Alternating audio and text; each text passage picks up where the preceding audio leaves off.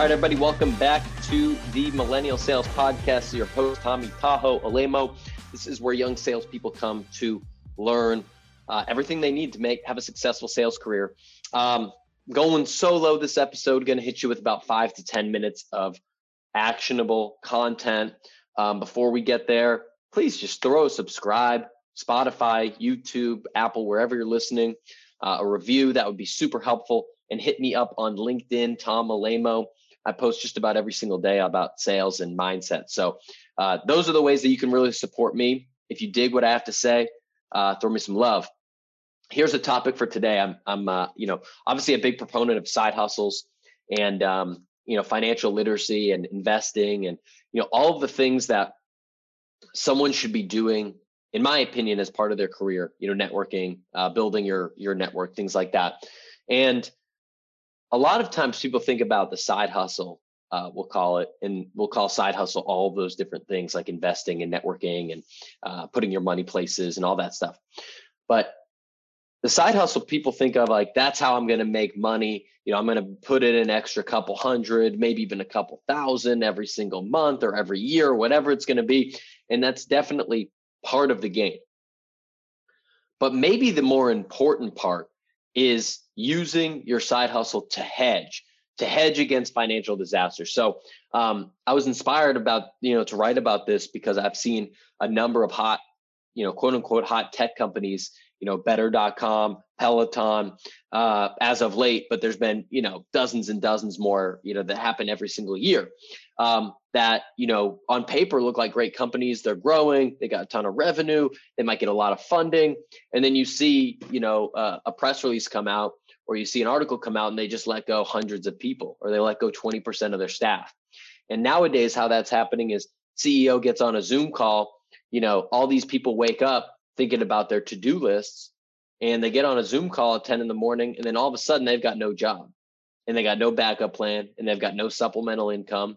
And in a lot of cases, they're fucked. And I know that's, there's people that I've interviewed that happened to on, December 21st, they get on a call like that and they get let go with no notice. Merry fucking Christmas to them. You know what I mean? And so that happens way too often. And I think I don't have enough info on every situation. I'm not calling out any company in particular about doing that. And sometimes maybe that's the right move for the business or not. That's not my place to say today. My place in today's conversation is you, listener, because if that can happen to someone else, that could just as easily happen to you. I've got a buddy that, got laid off 2 years ago from LinkedIn, great company. He was hitting his number. He went to President's Club and there was just, nationwide hits. And I actually heard they did it at random and like names out of a hat type of thing. And so he got let go and, happened to bounce back, but it took a little bit of time. And so that's why I think, we should be thinking about this in terms of, why we're thinking about side hustles, right? Nassim Taleb calls these types of events a black swan event, an event that is very rare, it's unpredictable, and it can be so catastrophic that it changes everything, right?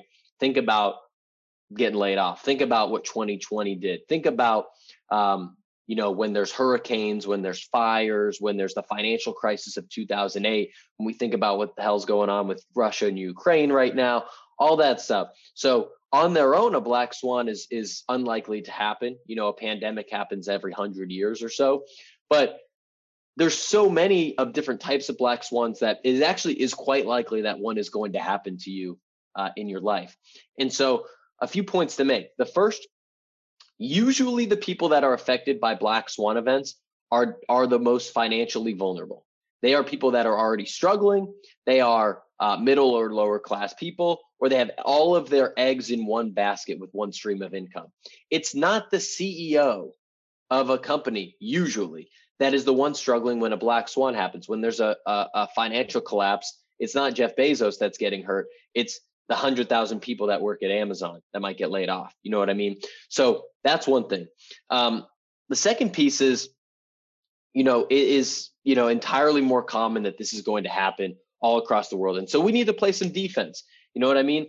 And so the way that we can do that is to get the side hustle going. So whether you are, you have a side business that you're selling kombucha on the side, whether you're doing a little bit of consulting from the sales career that you have, whether you're investing your money in real estate or in stocks or in crypto or whatever it might be. There's a lot to be said about making sure that you have multiple streams of income, you have multiple opportunities, and that you're networking, right? So your network is your kind of insurance pad. So if something hits the fan, you've got tens or hundreds or dozens of people that you can go after and hit up and say, yo, something just happened. I'm looking for new jobs, right? And then people come and flock to you and to try to help you out. That's the goal. That's where we want to get to. And so if there's something to motivate you to get your ass in gear on your side hustle or on your investing or your emergency fund, don't necessarily let it be, hey, I need $1,000 more a month. Maybe you don't want $1,000. Maybe you don't need that right now. And that's fair. You're doing it as an insurance, just like you need car insurance, just like you need a good plunger in your bathroom. You likely don't know how much you need it until you actually need it. So how can we do that? If you got a side hustle idea, obviously start taking action on that, start making some money. Even in the networking game, take 7 minutes today, pick 3 people that are meaningful to you in your network that you haven't reached out to in a while, an old boss, an old colleague, someone that, an old customer of yours, someone that you listened to their podcast the other day, and shoot them a message, shoot them a LinkedIn message, a text, an email, whatever you can get, and just check in, say, hey, how you doing? I was thinking about you today. Just wanted to wish you well. Let me know. And if you do that once, it's probably nothing. But if you do that every single day, that's how you build a valuable network of people that are going to support you when shit hits the fan. So we know that just happened at Peloton and a bunch of other companies. We know it's going to happen again.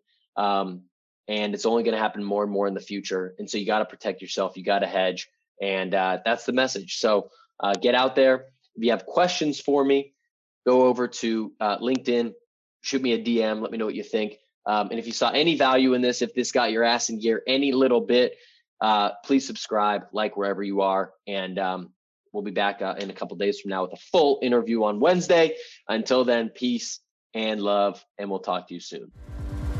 Thanks for checking out that episode. Start of the year. Let's kick some ass. Again, one of my goals for this show is to get as many subscribers wherever you're listening here on Apple, Spotify, YouTube, etc.